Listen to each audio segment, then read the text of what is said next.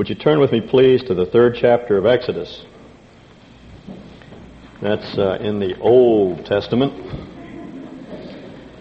As Walt Kaiser says, that's the Old Testament. That's the part of your Bible that cracks when you open it. Dried rose petals fall out on the floor, and pictures of the grandchildren. That's the part of the Bible that we don't read very much. I'd like to encourage you to read it. It's part of Scripture. It's the only Bible that Jesus had, as you know. It's the only Bible that the apostles had in their preaching. And it's the only Bible that the church had for about 20 to 30 years until the apostles began to write. But unfortunately, we don't read it much or study it much. We should. I'd like to commend it to you. And for the next few weeks, we're going to be looking at some portions of the Old Testament, seeing the same kind of things that you see in the New Testament, but perhaps in a different way from these Old Testament texts. If you want to read ahead, next week we'll be taking a look at the story of the 3 Hebrew children in Daniel 3. You'll be studying that passage in your growth groups, and then we'll talk about it next Sunday morning. But for this morning, it's the story of the call of Moses in Exodus 3. Let me give you a little bit of background to this passage. As you know, Moses' life can be divided into 4 periods of 40 years each. He spent 40 years in Egypt acquiring an education.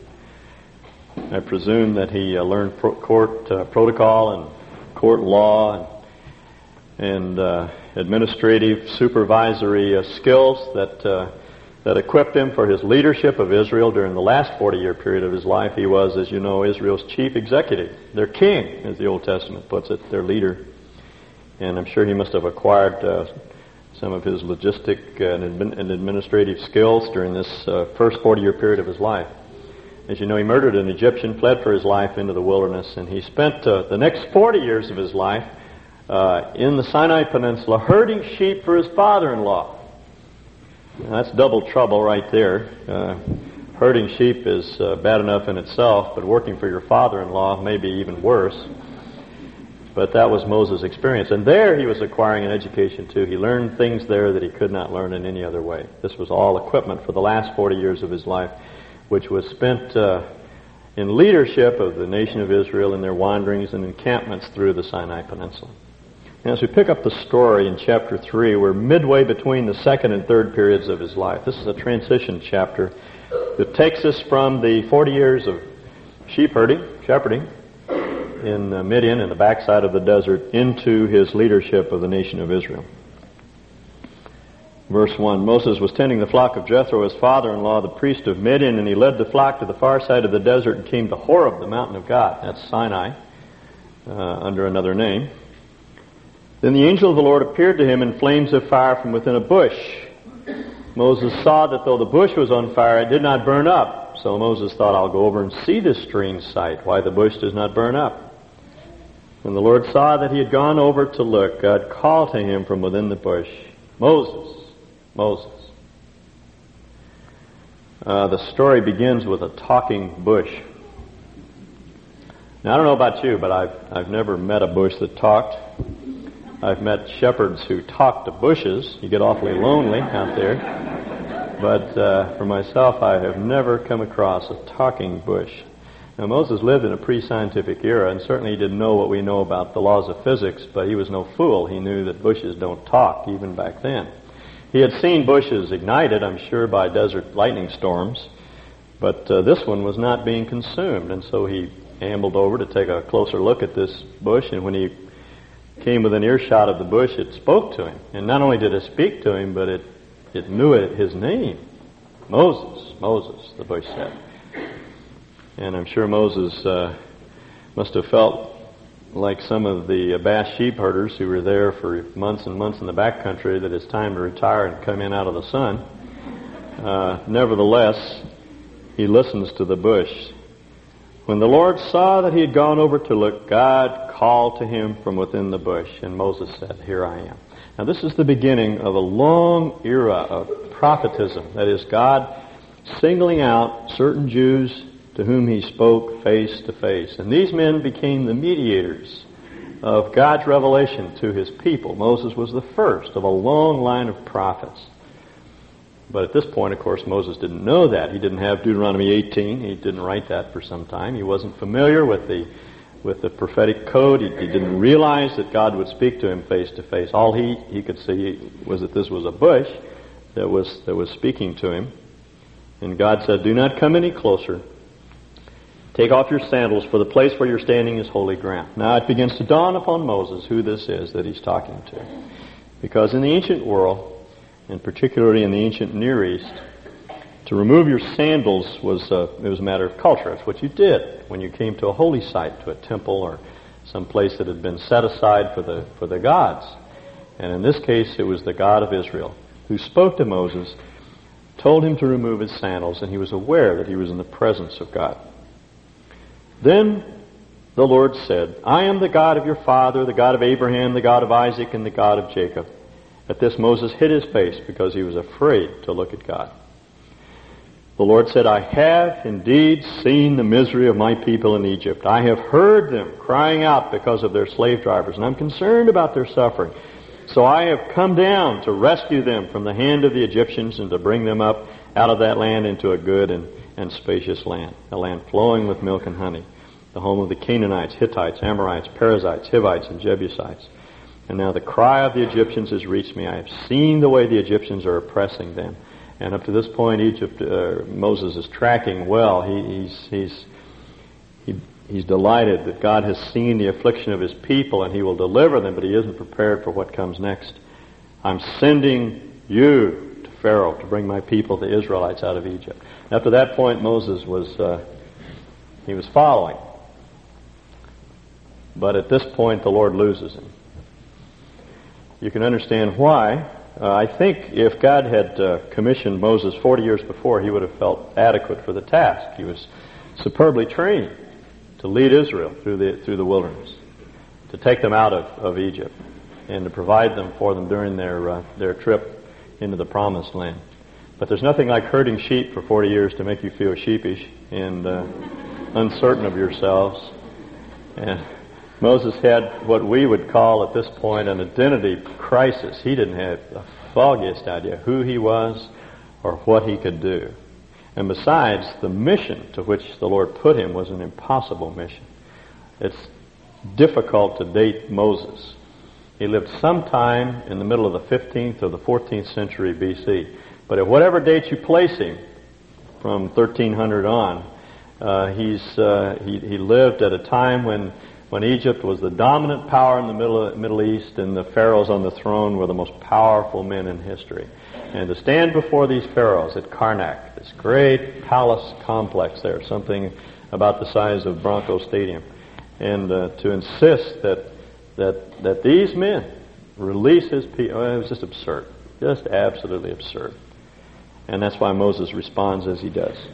"Who am I," he says, "that I should go to Pharaoh and bring the Israelites out of Egypt? Who am I?" Now, I don't know about you, but when I was a kid growing up, I had an enormous problem with self-worth. It wasn't ego-crippling, but I just never did feel that I could do anything very well. I don't know why. I had a very secure home. My parents loved me a lot, and they provided all of the necessities and most of the amenities of life, and really did surround me with a lot of love. They were good parents. And I did reasonably well in school. Back then, when you were a kid, you didn't want to do real well. You didn't want to be labeled as an academia nut. But I passed. I got by. I was involved in athletics. I kind of ran with the right bunch of kids. I had a very good life. And yet somehow I grew up thinking that I couldn't do anything very well. And that plagued me. Whenever I would talk to people, I rarely talked about it, but when I did, they would say, "Well, you just need to get to know yourself a little better. You need to get in touch with yourself. You have these assets, and you need to determine who you are and what you can do, and then you'll feel better about yourself." And I tried that, but it didn't work. I never could feel good about myself. I didn't feel that I could do things very, very well. Well, the whole thing went into crisis during the years that I was working with students back in the 60s. Those were great years. in many ways. That was when university students were taking the campuses apart, and there were a lot of exciting things that were going on. And since I was in the Bay Area, it was where most of the action originated. So those were great days, halcyon days. But they're also very, very scary, frightening. There were powerful political, social forces that we couldn't understand, that were tearing the campuses apart. And one day, feeling very inadequate for the task, I went to talk to a very wise friend of mine and told him how I felt. His response to my problem was entirely different from anything I'd ever heard before. I told him how inadequate I felt, and he said, You feel inadequate, do you? I said, yes. He said, you really do feel inadequate? I said, oh yeah, that's my problem. He said, you are.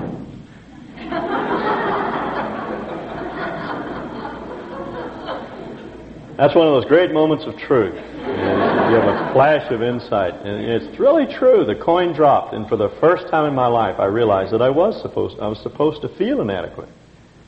Because I was. Now, a lot of people in the world who don't feel inadequate, and they should. And there are a lot of people who feel inadequate and don't know that they shouldn't, or that don't know that they should, rather. It's perfectly normal, because the problem is we are inadequate, and that's what Moses had to learn. Now, notice the answer that God gives to Moses in verse 12. And God said, I will be with you, and this will be the sign to you that it is I who have sent you. When you have brought the people out of Egypt, you will worship God on this mountain. Now, that's consistently God's answer to our feelings of lack of self-worth. You'll notice that God does not psychologize much with Moses. He doesn't delve into his past. He doesn't probe into his parentage. He doesn't talk to him much about his background. He just says, I'll be with you. He doesn't itemize Moses' assets or liabilities. He doesn't tell him what he can do or what he can't do and counsel him to avoid the things that are difficult or impossible for him and to do the things that he does well. All he says is that I'm with you. And that's always the way God answers our lack of self-worth. He just tells us, doesn't matter who you are, I'll be with you. Now, in New Testament terminology, that's precisely what Jesus was saying when he said to the disciples, I in you, and you in me. It's that perfect union with him that gives us worth. See, we are valuable because God values us. We're precious because he sees us as precious. He cares about us. We can forgive ourselves for the past because we're forgiven. We can care about ourselves in a very real sense because he loves us and he cares about us. That's always his answer. I always like to refer people who struggle with self-worth to the statement that Jesus made to his disciples when they returned from one of their evangelistic missions. They came back excited about the fact that they had cast out demons. And Jesus said, don't rejoice that the demons are subject to you. Rejoice that your names are written in heaven.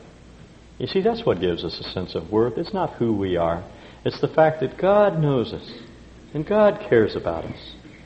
If we have put ourselves into his hands, if we've identified with his Son, Jesus Christ, then he indwells us and he's with us. He'll never forsake us. And we have value and worth and dignity and honor because he is with us. It has nothing to do with what we do or how successful we've been in business or in our family life. The Father said to Jesus when he was baptized, after he came out of the water, this is my beloved Son in whom I am well pleased. He hadn't cast out a demon. He hadn't healed a lame person. He hadn't raised anyone from the dead. He had done no mighty works. But the Father said, this is my beloved Son. He pleases me. See? That's where our value comes from. It doesn't make any difference how big we are or how small we are or what we look like in face or form, our intelligence, our background, our education, our experience. That's not where our value and worth comes from. It comes from the fact that God knows us and loves us and cares for us, and He's with us. Now, apparently that was all that Moses needed to know. God said, I'm with you. But it wasn't enough for Moses. He had another problem.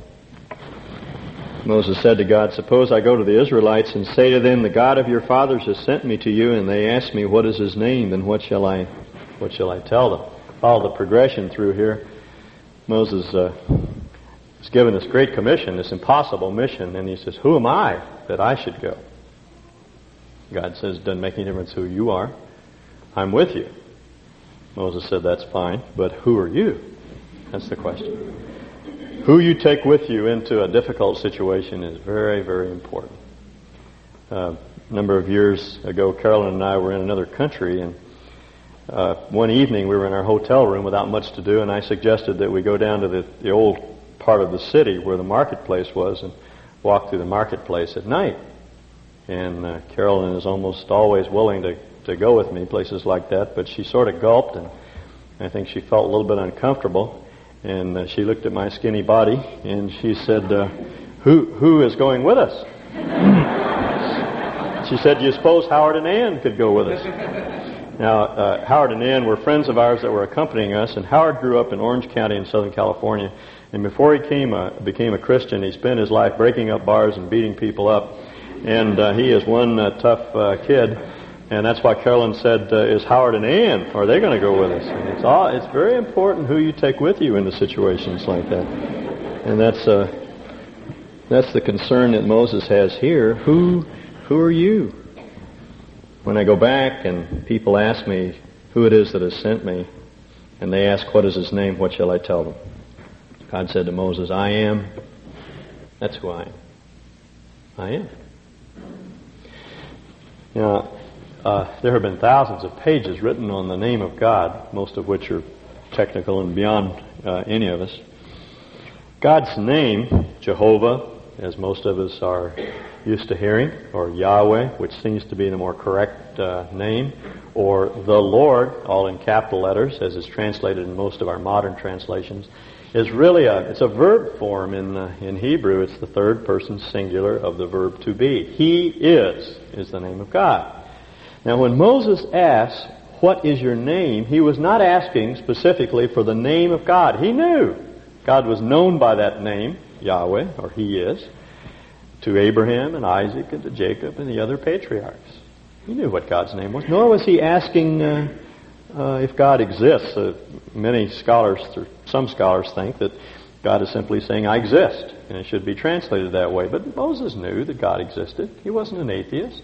He knew the God of Abraham, Isaac, and Jacob, as the Lord reminds him earlier.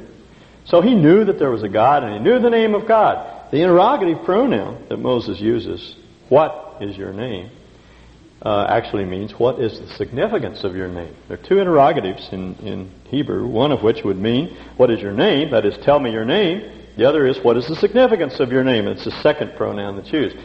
So what Moses is asking is, what does it mean that you're going with me? What sort of God is this who accompanies me? What is the character of the Lord who is with me? And God says, well, the significance of my name is, I am. I am. Now, what did he mean? Well, I think he means the same thing that Jesus means in the New Testament when he says, I am the way, I am the truth, I am the door. In other words, whatever it is that you need, that's what I am. Do you need courage to stand before Pharaoh? I am your courage. Do you need patience with your wife Zipporah when you go back to Midian? And that's what I am. Do you need wisdom to sort out all the problems with your children? Or the children of Israel later as you travel through the wilderness? That's what I am. Do you need moral gumption to make decisions which are right but which will cost you dearly in terms of the respect of your peers, or they'll cost you financially? Then that's what I am, see? And it seems to me that the essence of Christian living is simply going through life saying, I can't. He can. Therefore I can. What's God asking you to do? How has He spoken to you through His Word? What hard thing is He calling you to do? What What difficult decision are you being called upon to make? And you say, just like I say, I can't. He says, I can. Therefore, we can.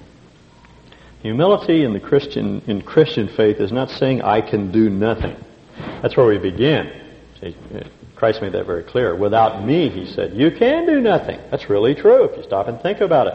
We can't draw breath apart from God. We don't even exist apart from God. Paul was right when he quoted the pagan poet to the philosophers on Mars Hill. In Him, that is in God, we live and move and have our being. We don't have any existence apart from God. And it's true that we can't be morally what God has called us to be apart from God. We can't do His will apart from God. And so we have to go through life saying, I'm nothing apart from God, but God is with me, and therefore I'm everything. I'm nobody apart from God, but God is with me, and therefore I'm somebody. I can't do it, but God is with me, therefore I can. And as Paul puts it, I can do all things through Christ who strengthens me. Or as David puts it, by my God I can leap over a wall, by my God I can run through a troop. So you can do whatever you have to do. Peter walked on the water. He didn't even know where the stones were. I mean, he actually walked on the water. Now, God is not going to call you to do that, I don't think. I think if He did, He would give you, I know if He did, He would give you the power to do it. But that's not really what He's asking us to do now. He's asking us to do some hard things morally, to make some decisions that are difficult. Perhaps it's to stick with your marriage. Perhaps it's to break up with someone that you know is doing harm to you morally and spiritually. Perhaps it's to go back and redress some evil that you've done that's hurt others. It needs to be set right, and it'll cost you dearly, but you know it needs to be done. Perhaps it's to face some business humiliation, some terrible defeat in your business or home life or personal life, and do it by God's grace. You can do it, see? You can do it. I can't. He can. Therefore, I can. Now, would that this were the end of the story, but Moses has a number of problems. His first problem is an identity problem. He doesn't know who he is. His second problem is one of ignorance. He doesn't know who God is. His third problem is one of influence. As you would see if you read through the rest of this chapter, God tells him something of the future and what he'll do, and he's to go back and tell the elders that God has appeared to him, and Moses hangs up at that point, and he says, but, chapter 4, verse 1, what if they won't believe me? Or listen to me and say the Lord did not speak to you. Now his problem is one of influence. He doesn't have the credentials. He doesn't have the background that these people will take seriously. He'll go back and he'll present himself as Israel's deliverer, and they won't trust him. They won't believe him. How embarrassing to pose as a leader of God's people and have no one to follow. So it's a problem of influence. The Lord said to him, what's in your hand? A staff, he replied, his shepherd's stick, the implement of his vocation. The Lord said, throw it on the ground. Moses threw it on the ground, it became a snake. And he ran from it. Then the Lord said, reach out your hand and take it by the tail. By the way, did all of you know that Steve Newman killed a 4-foot cobra in his backyard 2 weeks ago? I just thought I'd throw that in. I know one thing, you don't grab cobras by the tail, neither do you grab sidewinders or whatever this snake was. So Moses reached out and took hold of the snake, and it turned back into a staff in his hand. God said, that's so they'll believe that the Lord has appeared to you. Now, you see, this is the kind of thing that your education or your background or your wisdom does not equip you for. There's no training that you could receive in Egypt that would equip you to turn staffs into snakes and vice versa. It doesn't happen that way. So Moses will be able to do things that cannot be explained in terms of his physical appearance or his education or his natural strength. Secondly, the Lord said, put your hand into your cloak. And when he took it out, it was leprous. No one had ever been cured of leprosy up to that point. Egypt was, in terms of medical knowledge, was the most advanced country in the world at that time. They were miles ahead of anyone else. But none of the medical schools in Egypt could could teach you how to heal leprosy. This is something that couldn't be explained in terms of any education that Moses received in Egypt. Then the Lord said, if they don't believe you or pay attention to the first miraculous sign, they may believe the second. But if they do not believe these two signs or listen to you, take some water from the Nile and pour it on the dry ground. The water you take from the river will become blood on the ground. Again, this is a miraculous sign. There was nothing in Moses' background that would equip him to do these sorts of miraculous things. The point is that God would vindicate him. He would authenticate him as a prophet by miraculous signs, things that could not be explained naturally. Now, I believe in context, we're talking about the signs that authenticated the prophets and the apostles and Jesus himself. And since I believe there are no prophets today as such, not any prophets that fit the specifications in Deuteronomy 18, this passage does not directly apply to us. But I think what we can infer from this, that God will authenticate us. Whatever task he sets us to, it's up to God to give us the credentials for it. And for myself, I think what mainly authenticates us is the change in character that is the result of knowing God. When we know God and we worship him and we walk with him, you begin to behave like a different person. You begin to look more like God himself. And that is what authenticates us. That's the miracle that God works today, the change in character. As Paul said to Timothy, don't let anybody look down on you because you're young, but be an example of the believer in word, that is, in what you say, in your lifestyle, in the spirit that you exhibit. That is the gracious, winsome, gentle, forthright spirit that Timothy was to exhibit as a result of his knowledge of God. And in love, he said, and in purity. These things that cannot be explained merely in terms of one's education or background. I think that's how God authenticates us today. People will take us seriously if God is at work in our lives to change us. They see it. We're not talking about perfection. Again, we're talking about progress. When people see things happening in our lives, they begin to listen to us. Moses has another problem in verse 10. Moses said to the Lord, O Lord, I have never been eloquent, neither in the past nor since you have spoken to your servant. I'm slow of speech, slow of tongue. Moses' first problem was one of self-worth. His second problem was one of ignorance. His third is one of influence or impact upon others. Now his problem is one of sense of weakness and inadequacy that came from some physical affliction that he had. Most scholars are agreed. The term here, slow of speech and tongue, is an idiom for some kind of speech impediment. Moses apparently stuttered or stammered or in some way found it very difficult to express himself. And it was a humiliation to him. Can you imagine what it would be like to walk into the presence of the Pharaoh, the most powerful man in the world, and stammer out, let my people go? He felt that disqualified him. Who could give leadership to the people, to God's people, through those years in the wilderness when he couldn't even articulate God's will to people? He couldn't express it clearly. When I was at Cal, I took a year of Canaanite, the Canaanite language. It's really a very handy language to know. You run into Canaanites all the time. But I struggled through that thing for a year, and the only thing I remember out of it that did me any good was a little tablet, looked like a potato. And there were 2 lines of Canaanite inscribed on it. Apparently it was an offering that was left at the foot of an idol. They dug it out of a Baal temple.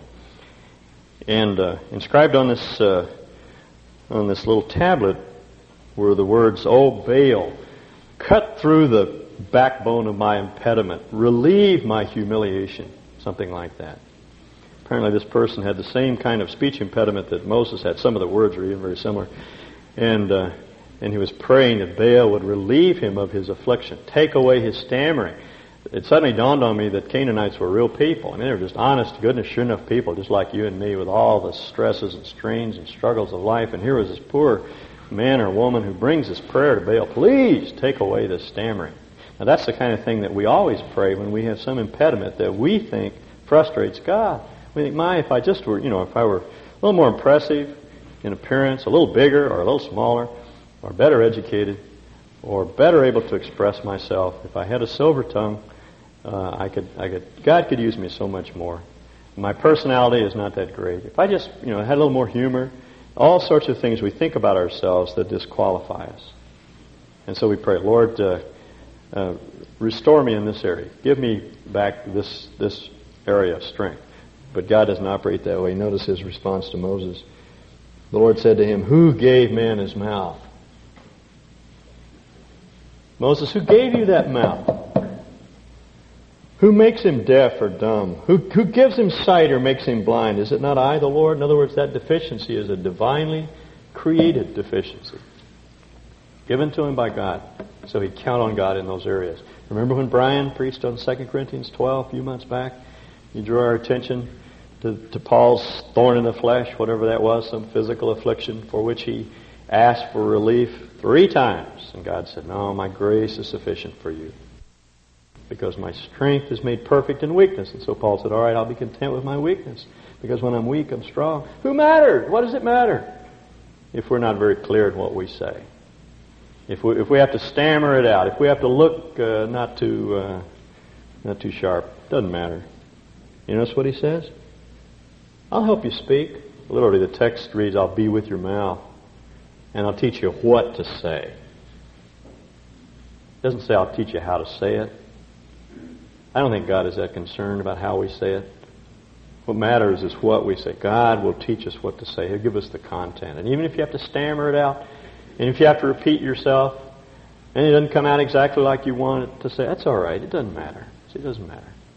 All of our weaknesses, whatever they are God-designed weaknesses so God can display his strength in us.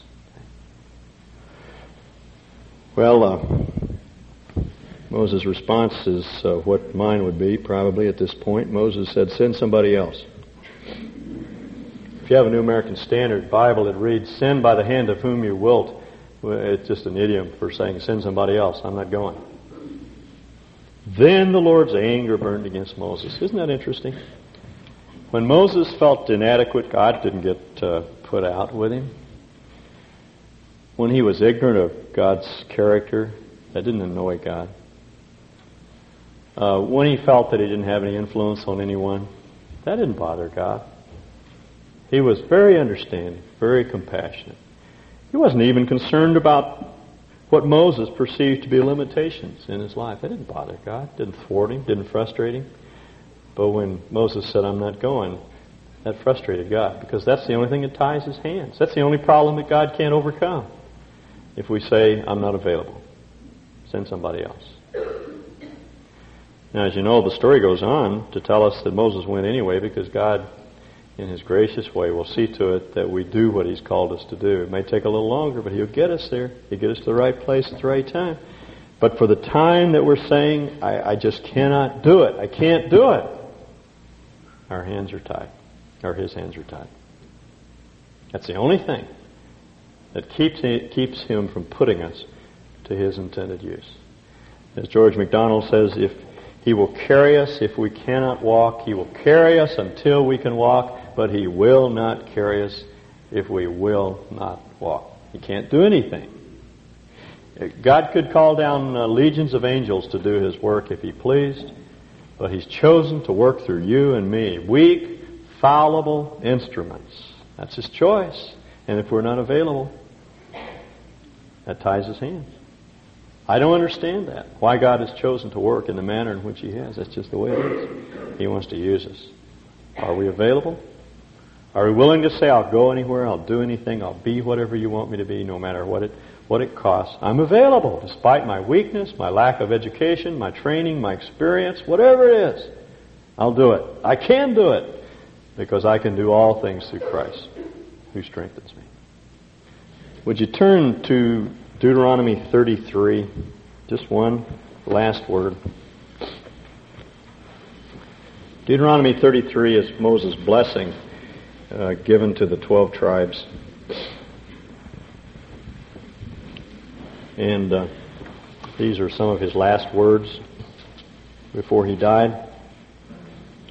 Verse 13, concerning Joseph, who became that particular tribe, became the tribes of Ephraim and Manasseh. of the 12 tribes of Israel.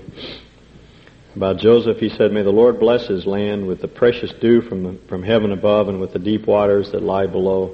With the best the sun brings forth and the finest the moon can yield.